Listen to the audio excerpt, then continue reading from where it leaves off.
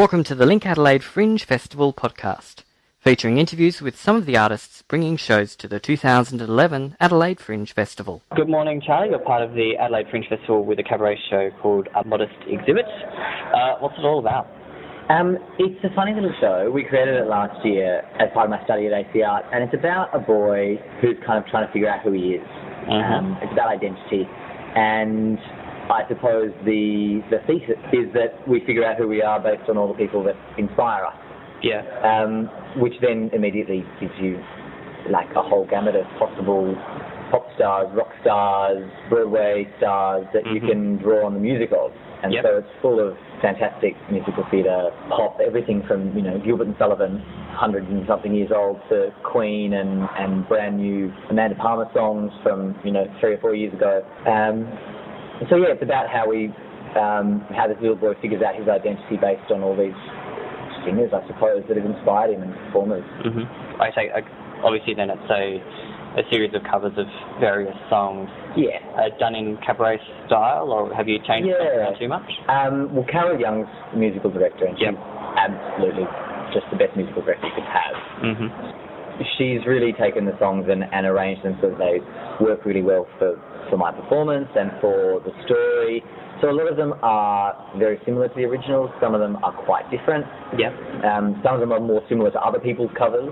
So, for instance, what's the Queen song that you're doing? We've got Don't Stop Me Now. Yeah. About halfway through the show, which is a bit of a pep them up in the middle of the show number. That's the only Queen song. We've got a Sing, which is a kind of little-known Dresden Dolls from just before Amanda Palmer went off on her own. Yeah. Quite a lot of stuff from musical theatre. And so what have you done to Don't Stop Me Now? Don't Stop Me Now is pretty much as written. It's just voice and keys. So because Freddie's pretty hard to compare to. Yes. You wouldn't want to try and do an imitation. So what we've really worked on with that one, say, is finding an individual voice for it in a similar arrangement, but a really individual voice. Yeah. And we've kind of tweaked the end, but I won't. No, don't do that. And in terms of when you go through and learn the songs or relearn the songs and revisit them, obviously it takes a lot of time to look at the lyrics. Is there anything you've kind of discovered in the songs that? Oh, so much. Yeah. They're all songs that I absolutely love and adore. And yet when I went back and actually looked at all the lyrics, it was astounding, actually. Things that I didn't even realise were in there that, cast such truthful reflections on what we're talking about, popped out in every single song. Yeah. Queen springs to mind, the lines like a shooting star leaping through the sky, these metaphors that Freddie has and that sing out so beautifully inside the actual song itself. And performing in Arcade Lane Regent One, which is, I think, a new venue pretty much that was kind of rediscovered an old theatre space.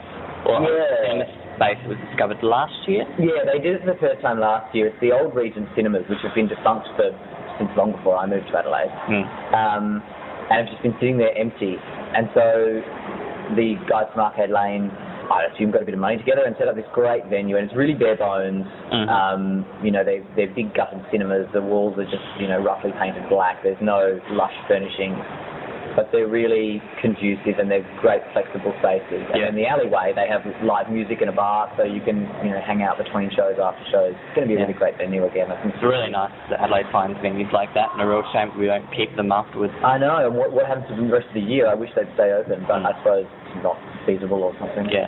And what do you get out of the venue for your show? Do you get any kind of draw any inspiration from the way the venue's set up?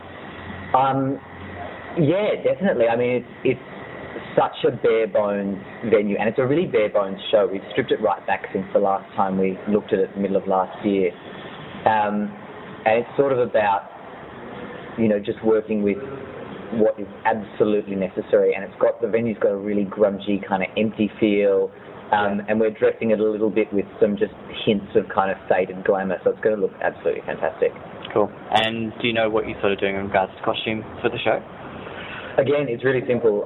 It's basic blacks and then a few little indicative props and frocks, just to kind of give people an idea of where we're coming from who don't know maybe some of the singers. Or so really bare bones, but hopefully there's a couple of little moments in glamour. Kind of a crux of what cabaret is, taking it back to what it is and kind of giving people a really intimate show.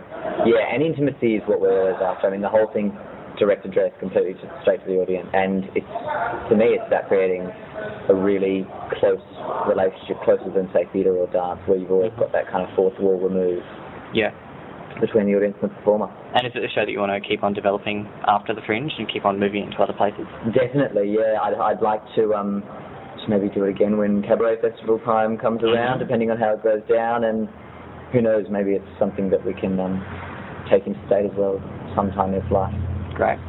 All right, Charles, thank you very much for your time, and good luck with the Modest exhibit on at Arcade Lane, Regent 1, during the Adelaide Fringe, Friday to Saturday the 25th to the 27th of February. Thank you. For more on these and other shows in the festival, check adelaidefringe.com.au or visit linkadelaide.com.au.